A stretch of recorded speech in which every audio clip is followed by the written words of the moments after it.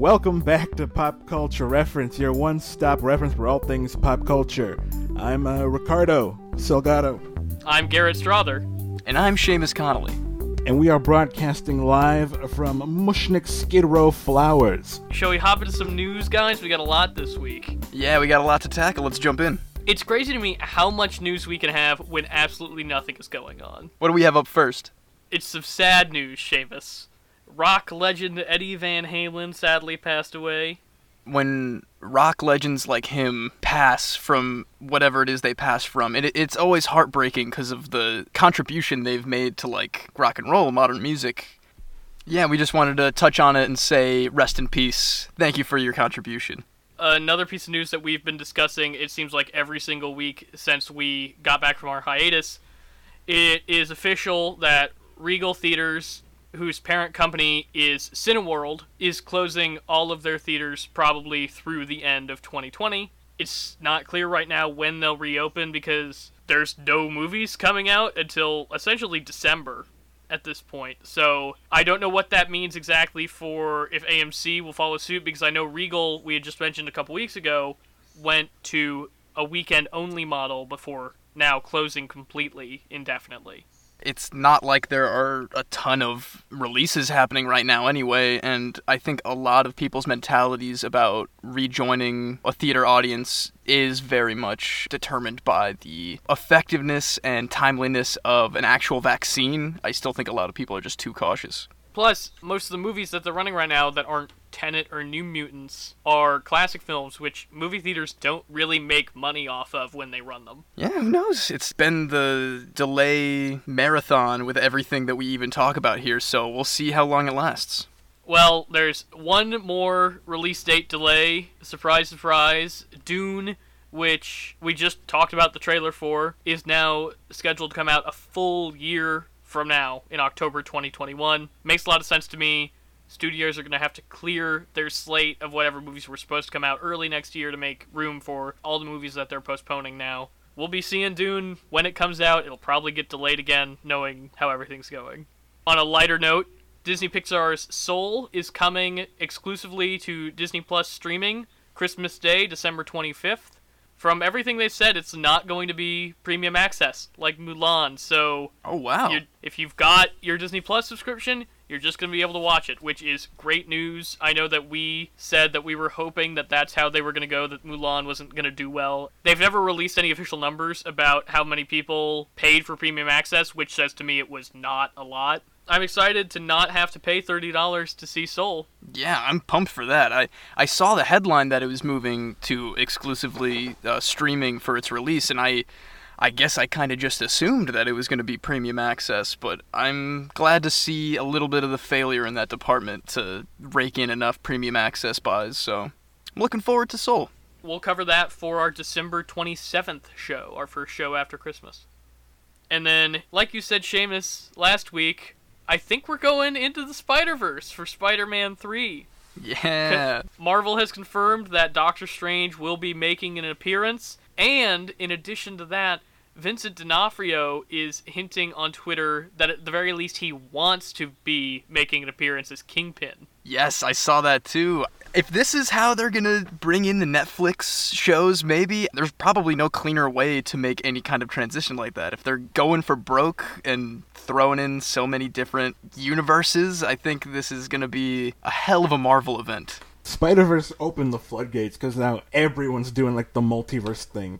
Marvel doing this with Doctor Strange. I mean, they sprinkled in some hints earlier in the Tom Holland movies about the existence of a Miles Morales character out in the MCU somewhere. So I don't know, maybe they'll use this opportunity to start hinting at that too. I know that there was more of a 9-movie Spider-Man MCU plan where they were going to start integrating Miles with Peter Parker at some point and then transition completely over to just Miles as Spider-Man, but maybe this is where we're going to get some more concrete pieces of evidence for that. I'm also wondering if they're trying to expedite the Spider-Man process, because who knows how the Sony renegotiation went. Maybe they only have him for a set number of movies. This might be their way of kind of both folding in the Sony stuff that they're contractually obligated to fold in, and also moving faster with their original plan for how Tom Holland's Peter Parker was going to evolve and bring in new characters. If Jamie Foxx is peeking his head around and now D'Onofrio is maybe gracing us with his presence, we'll see. Speaking of mega franchises incorporating characters from other companies, we also heard that the new Smash character is going to be Steve from Minecraft. Weird angle, because this is the last round of DLC characters for the Battle Pass. I believe this is the finale content drop, which I feel like maybe makes the Minecraft angle even more lackluster. I know it's such a popular game, but if they're pulling from literally everywhere, they could have gone so many different directions. I was charmed watching the gameplay, the idea that you can get thrown in the air and build a block that will save you from falling. That is a great way to incorporate the idea of the Minecraft mechanic into that game. I think they have found really good ways to integrate the Minecraft world into the Smash setup. Man, I'm all for Minecraft Steve. You know, I watched the trailer, it looks goofy and fun. It's Super Smash Brothers, so it really doesn't matter since they're gonna make an even bigger roster the next time around, including Steve from the start anyway, most likely. But being the finale of content seems like they could have gone out on such a bigger pow. Seamus, wait, would you got someone better than Steve? Gimme Shell from Portal. There's your fun right there. That would be Portals? fun. Come on, guys. What if you did it Ice Climber style and you had Shell and Freeman from Half-Life? Yes! One's got the melee damage with a crowbar, one of them's got the defensive portals going around. It'd be a lot of fun. Well, take it up with Nintendo because you'll never get it. In other video game news, we also got the first look trailer at Call of Duty Cold War Zombies mode. They confirmed that they are bringing back the old perk system, so Juggernog, Speed Cola, Double Tap, all those perk Acolas are going to be back, not the weird statue system that they had in Black Ops 4. Right. They said it's going to be a much more streamlined timeline with a new story. That will be nice, that you don't have to follow all of this convoluted zombies. Yeah, the lore has gone like even crazy at this point. If you're like trying to add up all the different season passes, there's like magic and stuff, and like the devil is walking around, and there's dragons and time travel. What? Yeah, man, it gets weird. Ricardo, it's insane. Like you said, it's not even worth trying to like wrap your head around. I like that they're doing a clean slate. You know, zombies is like the best mode you have in a Call of Duty anyway, so. Now, they did tease that there's probably going to be some connections to the old universe. There's a young woman named Sam in the trailer who, even though they didn't say anything about that, that seems an awful lot like it's going to be a grown-up version of Samantha Maxis to me. Like the little girl with the teddy bear? Is that, you hear her giggle or whatever when things happen? Also, the launch map is going to be Nacht der Untoten, which was the first World at War Zombies map all the way back when. One of my favorites. I love that one. Except it's going to be an updated version of it that's bigger and has more map to explore. Dope. Perfect. Plus, all post-launch maps are going to be free. You're not going to have to shell out $15 every time they drop a new map. And this is stuff that I'm not super sold on. You're going to have, like, loadouts now that you can pre-populate, and as you gain your zombies level, you can start with more and more powerful guns. They were playing around with that kind of system in, like, Black Ops 3 and World War II. Also, they're doing score streaks where you can, like, call in an attack helicopter like you're doing in multiplayer. That's pretty weird. I'll say that's new and strange, but... I mean, I'll play it. They confirmed it's going to be cross-platform. Oh. So, that'll be nice. I never got into Call of Duty, so none of that made any sense to me. Oh, this is just nonsense to you. Coming up next, you've got all the trailers you can possibly imagine. We have so many trailers today, you guys. First up, we've got The 355, which is a new spy espionage movie coming out January 15th with Jessica Chastain, Diane Kruger, Penelope Cruz, Lupita Nyong'o, and Bing Bing Fan. I've never heard of this movie until I watched the trailer today with you guys, and it looks cool. It started off with a little bumper of, like, from the people that brought you Jason Bourne, and that's very much the vibe I got from the entire trailer. Yeah, it really feels like it. It's Lady Team Up Jason Bourne is what it looks like. All female international super spies have to team up and make this new intelligence team that like fights global threats. It looks fun. It looks like a dope action movie. Very cool set pieces coming around. I like everybody in the cast, and that's enough to sell me on a movie, especially this kind of movie. Coming up next, we've got the Mank trailer, David Fincher's new film about the making of Citizen Kane. I think this trailer looks fine, and I think a lot of people were really dunking on it, like it's too inside baseball, or it's too focused on replicating the look of old Orson Welles movies, and I think those people are foolish to bet against David Fincher.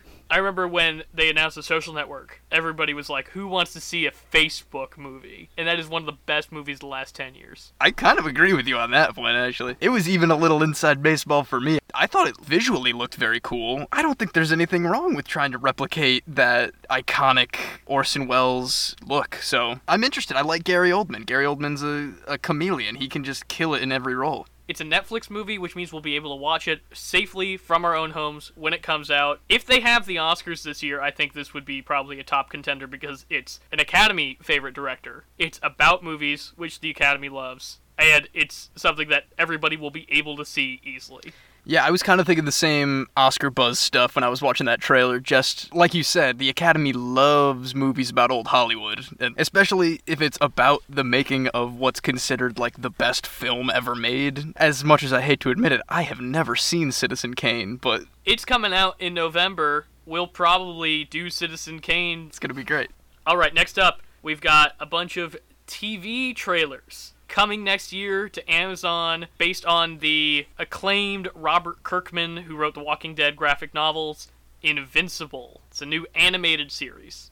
Yeah, J. Jonah Jameson has superpowers, and he's got a son. Is that what you took from this? Is that not what happened?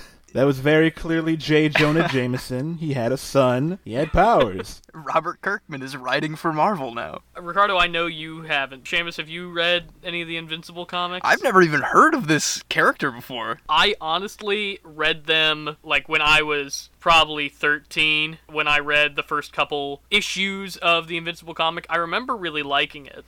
This looks a little bit more violent than maybe the tone of the comic is, which I think is interesting. Like Ricardo mentioned before the podcast, Amazon's had a lot of success with The Boys, so I think maybe they're trying to channel that a little bit. I'm pretty sure this is Seth Rogen, too, like, who backs The Boys. The comic, I feel like it was, like, famously, like, violent. It is Robert Kirkman, after all. That's true. What I read wasn't that violent so far. Again, it was a long time ago. Boys. So, but I remember it being kind of almost like Sky High-y in tone and content, which you know I'm about that. So we all love Sky High here, Garrett. I know exactly what you're talking about. From the trailer, it gave me very much Superman vibes, which I guarantee it's going for. You know, the young man learning to work with his powers. I mean, obviously it's very different in that the father figure of this character also has these superpowers. It's very different than... And he's J. Jonah Jameson. And he's J. Jonah Jameson, of course, the beautiful J.K. Simmons. Listen, being the son of an acclaimed journalist God. has its issues, guys. It's not all fun and games and late nights in the copy room. He's not teaching his boy to slam down for pictures of Spider-Man. You need to find pictures of Spider-Man. My old man, he only wanted one thing from me. It's for pictures of Spider-Man on his desk every day. I'm excited for this. It looks fun. I wasn't prepared to give education today, but I guess it's my job now. This is for Selena the series, which... These two have no frame of reference. I have some frame of reference. Excuse me, Ricardo. I just never finished the movie. I know everything that's going to happen in the first 6 episodes and nothing else. I know literally nothing. This is great for me. I am showing a huge blind spot in my cultural knowledge. It is not an understatement to say that Mexicans love Selena.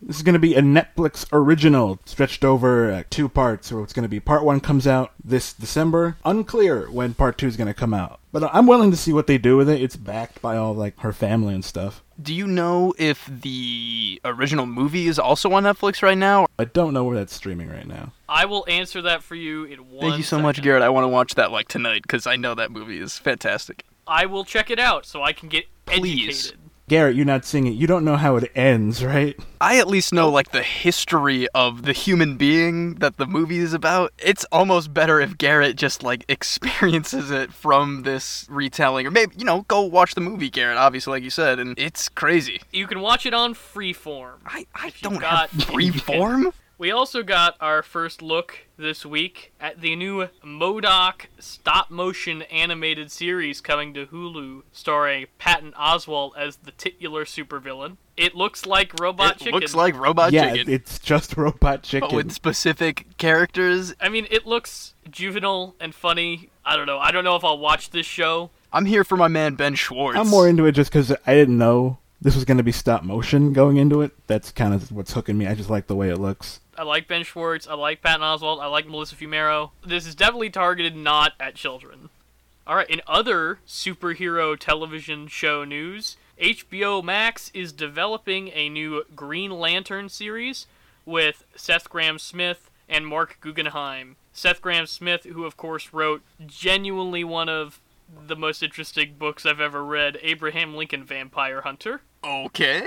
That is a good book, Seamus. So I'm excited about the concept of a new Green Lantern show. I'm glad that finally they're going to do something with Green Lantern after sitting on that IP for so long. R.I.P. Ryan Reynolds. Yeah, I heard it's gonna follow multiple Green Lanterns. I love that concept because they really don't touch on that too much in like the main stuff. I'm very curious if it's going to be animated or live action. I kind of hope it's live action. I'd love to see HBO Max give us like a kind of answer to The Mandalorian in like an offshoot of a mega nerd franchise. I like that prospect, especially with such an interesting and rarely used character as Green Lantern and like the Lantern Corps and all that. I think it would be totally cool to see it in live action.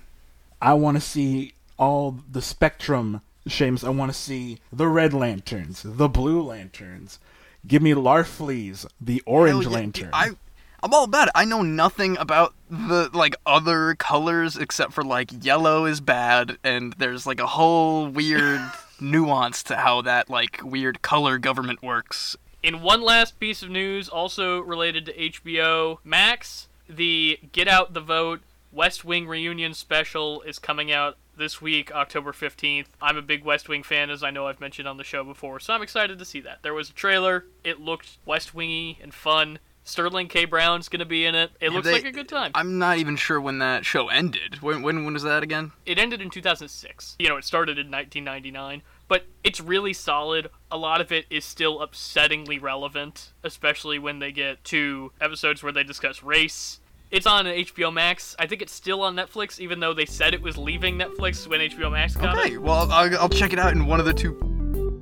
Should we jump into our main segment, fellas? Let's do it. Ricardo, this was your pick this week for our little Halloween extravaganza we're having this month. Yeah, it was. This is one of my favorite movies of all time. I adore this movie. Little Shop of Horrors, which I guess if you want to get technical about it, isn't a horror movie per se, but I'm going to count it this time. Well, I mean, it's definitely a Halloween movie. It's a concept, if I'm not mistaken. It's a movie based on a Broadway show that's based on a black and white horror movie. It's based on a Roger Corman movie. All the best black and white horror movies are Roger Corman movies, by which I mean, of course, they're not. This is a real fact. That movie was shot in 2 days. The black and white one with very young Jack Nicholson. I didn't know that. A black and white horror movie called Little Shop of Horrors got turned into a off-Broadway musical that then got turned into this camp masterpiece, which, up until I watched it for the podcast, I had never seen. No way. I was going to ask if you had a history with this like me and Ricardo, because, I mean, Ricardo kind of touched on it, but this was like a childhood favorite. Like, I saw this young, and it always kind of shocks me how dark it gets. Me, like, laughing at Steve Martin, and I'm now realizing, like, oh my god. I knew, like, 3 things about this movie. I knew Feed Me Seymour, I knew that Steve Martin was a dentist, and I knew the story of, like, how it came to be with the Roger Corman movie, then the off-Broadway, then this. Wow. So you got taken on a ride. This movie goes, like, all over the place. I was really surprised by how good it was. Like, not that I didn't expect to like it, but it's really, really solid. And frankly, both endings are really, really solid, and we'll get into that a little bit more in spoilers. But usually I feel like when there is a movie that has a quote-unquote director's cut and a theatrical cut, one of them is usually, like, definitively better. Because obviously there's a lot to appreciate in both of them. Also, if you've seen the stage play, if you know about the old movie, if you Of course, have any knowledge of any of that. And actually, me and Ricardo were kind of lucky that our high school did this musical. Every time I watch the movie now, I think about the stage show.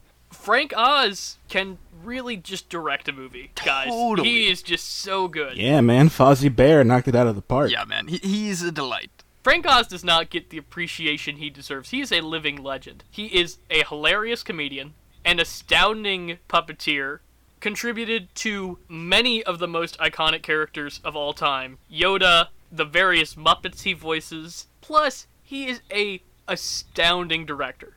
Absolutely, man. I totally agree. And he makes a fun movie. Pure entertainment is what he brings to the table, and you can completely appreciate it.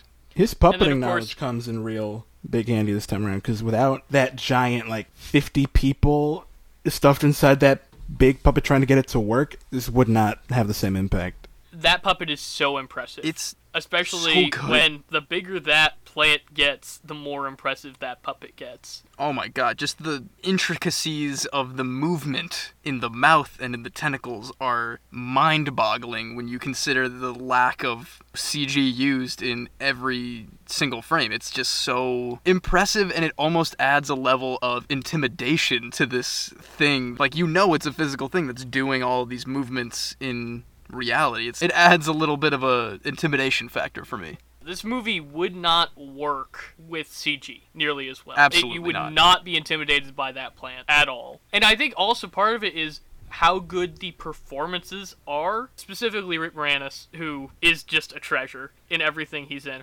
Also, I was realizing as I watched this movie, is Rick Moranis hot?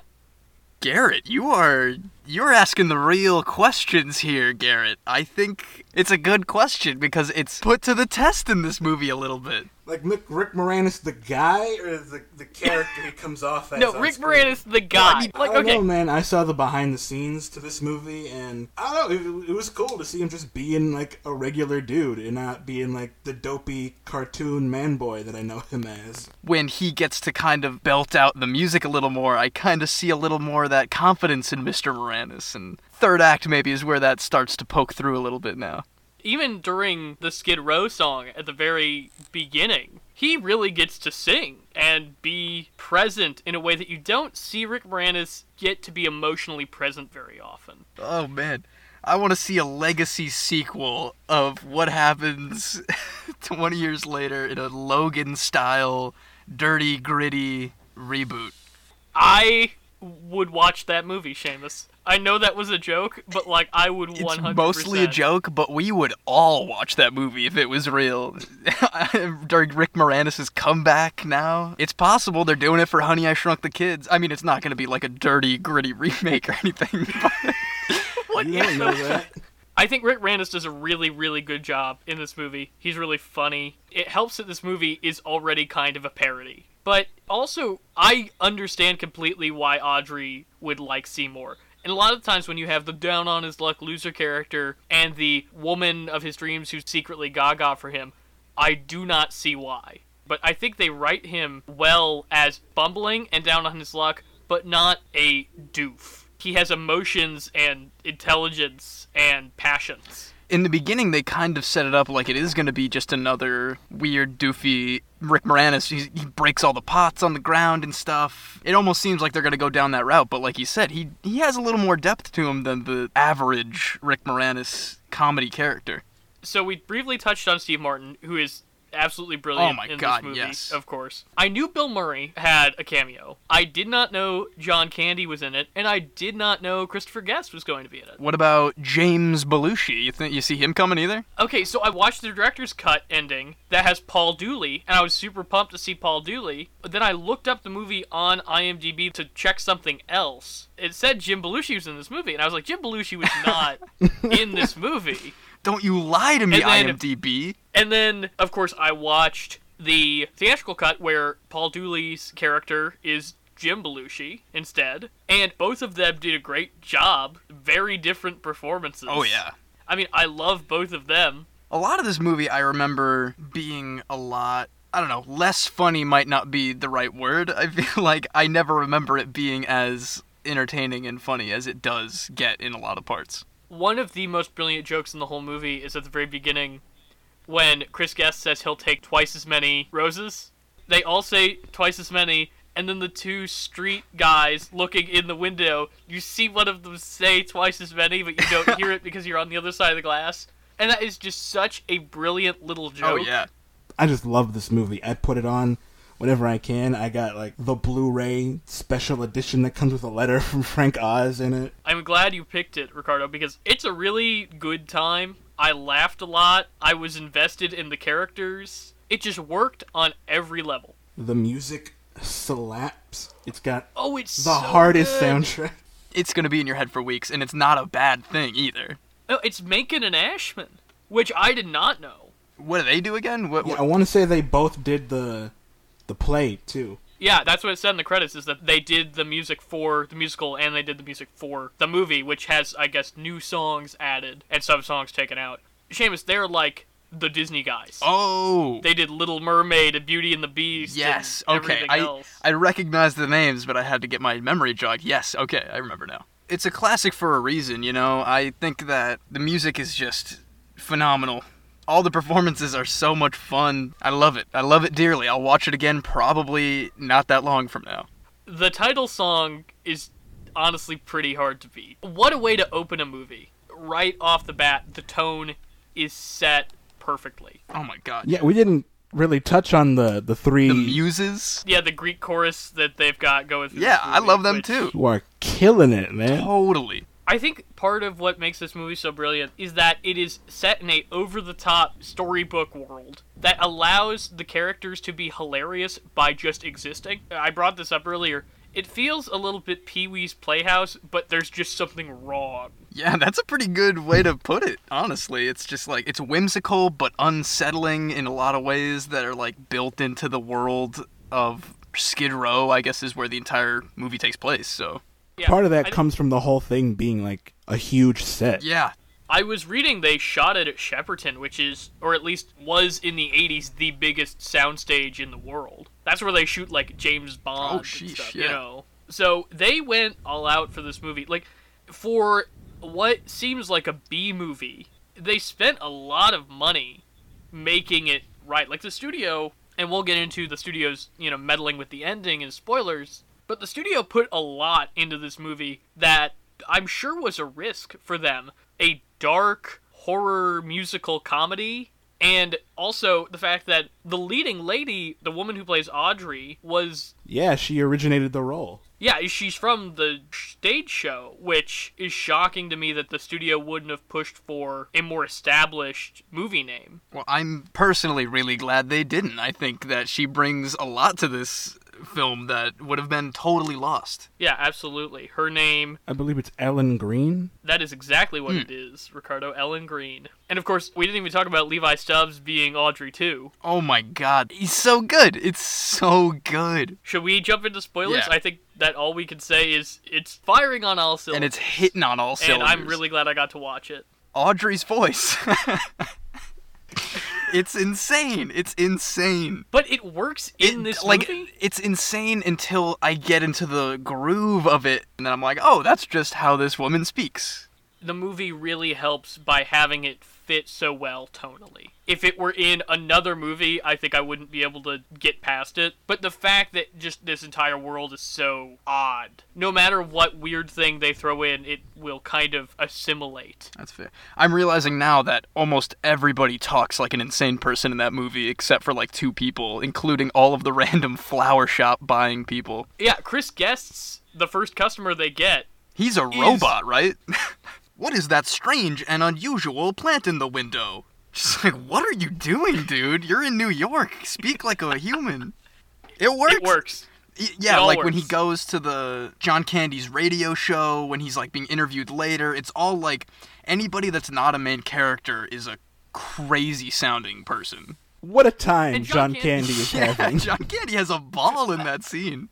If that character were in another movie, would drive me insane. But he just fits. That's so In this yeah, movie. Garrett, I agree with so much of what you're saying is like any other setting for any of these elements would be like detrimental to the film, but it's just Okay, should we try to break down the two endings now? I would love to do that. I guess let's talk about the theatrical ending first. Right, this is the ending that I grew up with, like I said. I didn't know there was even an alternate ending until we saw the stage play in high school, so like straight up only 4 years ago. Wait, is that how you found out when that play ended?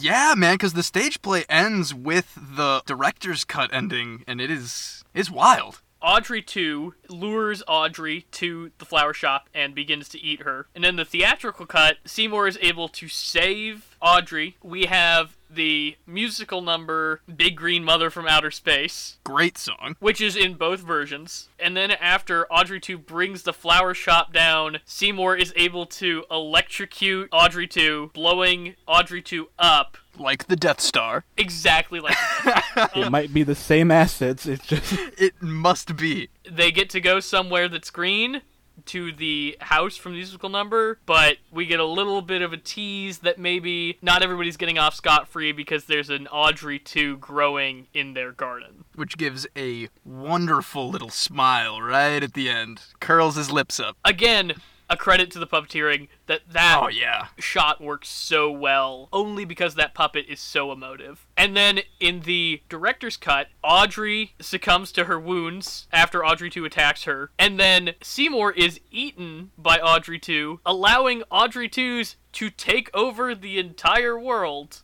And I mean, there's something to the theatrical ending. It's almost just the director's cut ending, but like a little time jump before it would be like global world domination. It's still like a super downer ending when you try to consider like what the plan was for this plant from the beginning. And that's why I'm pretty cool with the theatrical ending, because there is still the hint of, oh no, they are not out of the woods yet. This isn't the nice, neat little package that Seymour and Audrey think it is right now. Because if they got off scot-free, then I would have a problem with it. I think that's why this theatrical ending works so well, is that you do get the little ping in your brain of like, oh, they got to somewhere that's green. They prevailed with specifically the one man-eating plant that they were dealing with. And you get to have that feeling of like, oh, these characters get a little something out of everything. And then you still do get the twinge of not everything is as it seems. Things are gonna,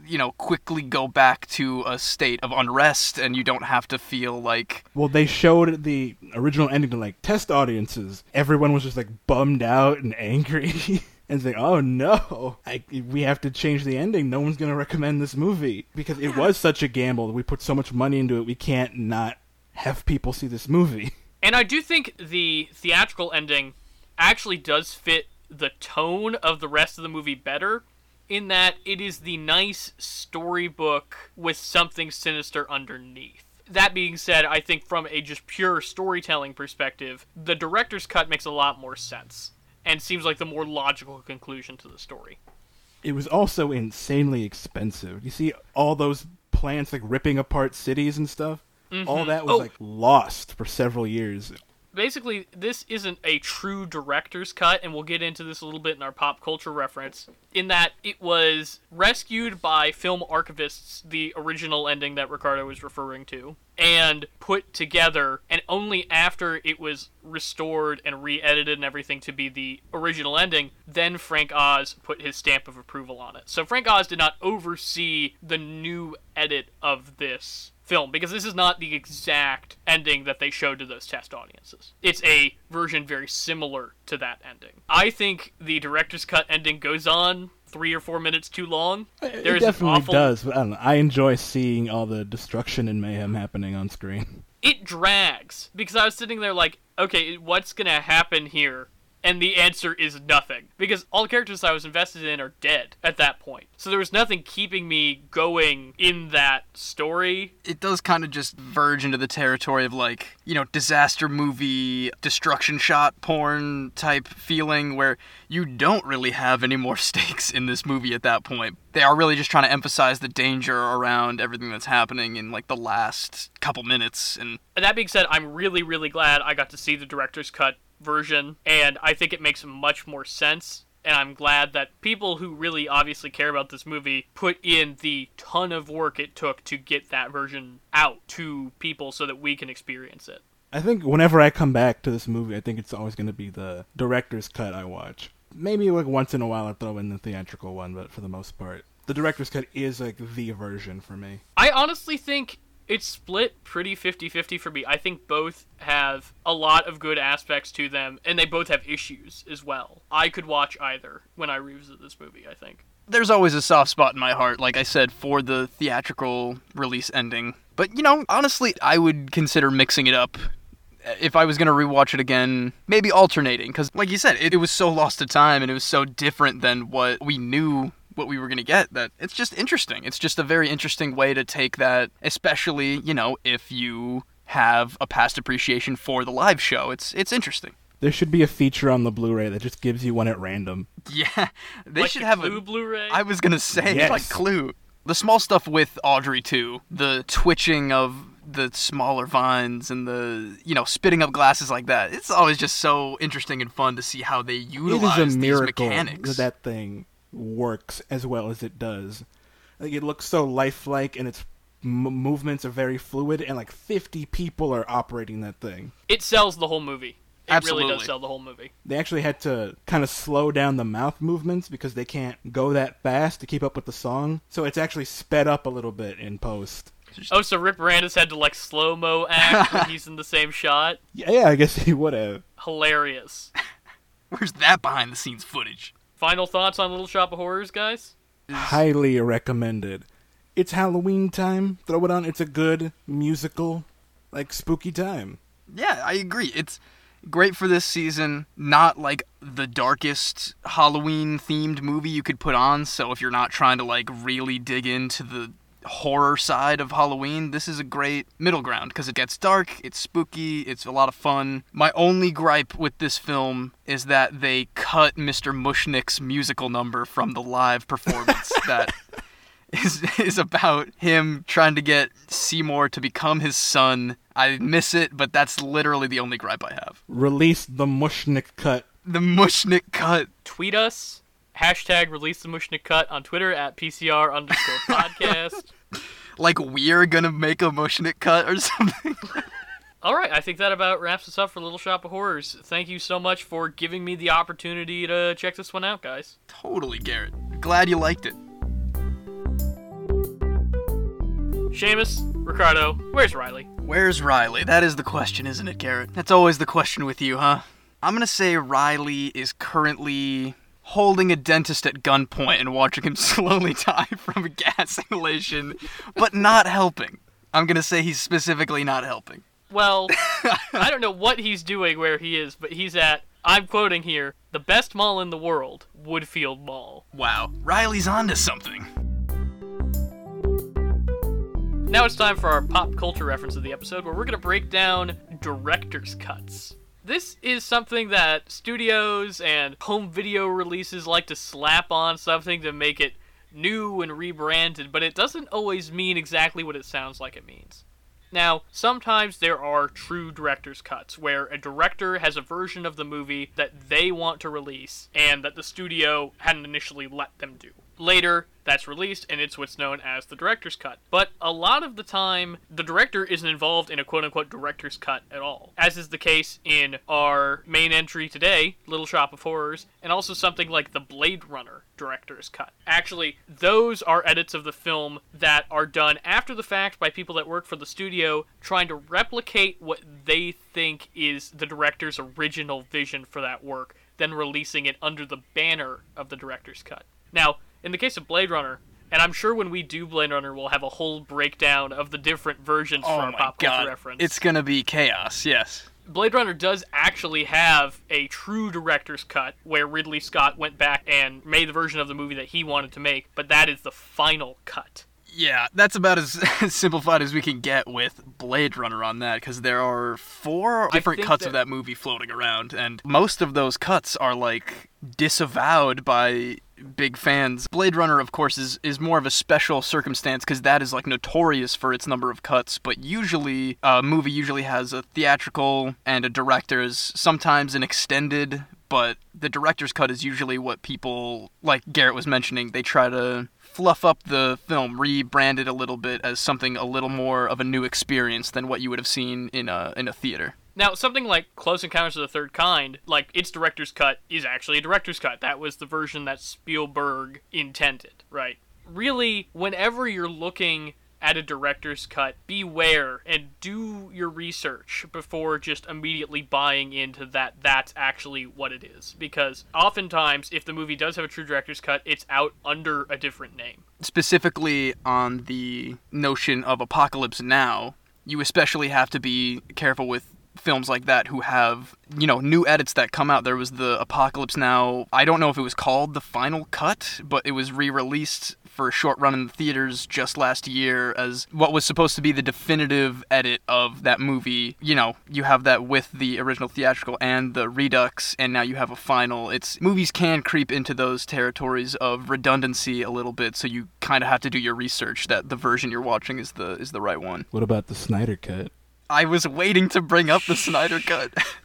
It's tricky about how far you could go to define a director's cut, because the Snyder Cut is technically the director's cut of Justice League, but when you're doing millions of dollars of additional reshoots in order to achieve your director's cut, is that really a director's cut at all? It's not a simple re-edit with maybe some pickups to go back to. It is, in a lot of ways, a completely new movie. You could technically call the Star Wars Special Editions director's cuts. Oh yeah, that's true. George Lucas's, like, actual vision for what those movies are supposed to be.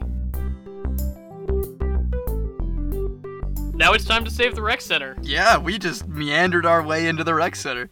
All right, Seamus, what do you got? This week, my Rec Center is going to be the Safdie Brothers 2017 Good Time, starring none other than Robert Pattinson. This was my first foray into the Safdie brothers as filmmakers. Oh, I also want to mention that Benny Safdie, one of the pair, also co-stars with Robert Pattinson in this film. It's the same people that did Uncut Gems. It's the similar tone of just 2 hours worth of stress. It's so tense from beginning to end about a pair of brother bank robbers, Robert Pattinson and Benny Safdie, basically have to rob a bank, keep this money safe, and keep away from the cops in this one night while trying to avoid a whole other slew of genuinely pretty disturbing obstacles that get in their way. And it's absolutely stunning. I didn't watch it for ages for probably no reason other than I didn't know how masterful it was, but the music is incredible, the performances are great. It's really a gut punch of a movie in a ton of different ways, and it's on Netflix. So if you have Netflix and you're looking for a fantastic movie that will stress you out, Good Time. What do you got, Ricardo? The cult classic Trick or Treat. If you're looking for a movie that I think just bleeds everything Halloween in direction and aesthetic, it's Trick or Treat. It's like a horror anthology movie, kind of like Creepshow, where it's got like a comic book style to all like the transitions and stuff. It's a shame it never got a theatrical release. This was a straight-to-DVD movie. I would love to see this movie in a theater. It's also one of my Halloween, top-tier Halloween picks. It's severely underrated, probably just because it didn't get the wider release that it most certainly deserved. I think Creepshow is definitely an apt comparison, and if people have seen Krampus, it's tonally very similar to that, except it's a little bit darker. All right, Garrett, what do you have for the Rec Center this week? Well, I'm going to recommend another Frank Oz, Steve Martin joint, because I'm feeling all Little Shop of Horrors-y. If you have never seen Dirty Rotten Scoundrels, you are in for a treat. Seamus, your face denotes to me that you have not seen this movie. Have you ever wanted to see Steve Martin and Michael Caine try to out-con-man each other? Just for the last 3 seconds. have I got a movie for you. Ooh. Also starring Glenn Headley, the wonderful late Glenn Headley. It is an absolutely hilarious romp. Yo, that sounds great. That sounds hilarious. I mean, I love Steve Martin. I love Michael Caine. I like a con man character in a comedy movie regardless, usually. So that sounds like a blast. Frank Oz is a great director. He's a great director. It also has genuinely, I think, one of the best teaser trailers ever. Oh. I'm going to tweet it out from the Pop Culture Reference Twitter account, and I'll personally send it to both of you. Please do. So yeah, I think that about wraps us up for today's episode of Pop Culture Reference. Join us next week for more Halloween fun. If you want to reach the show, be sure to tweet us at PCR_podcast or email us at popculturereferencepod@gmail.com. Make sure to give us a like and subscribe to make sure you're kept up on all of our latest content. Until then, see you next week.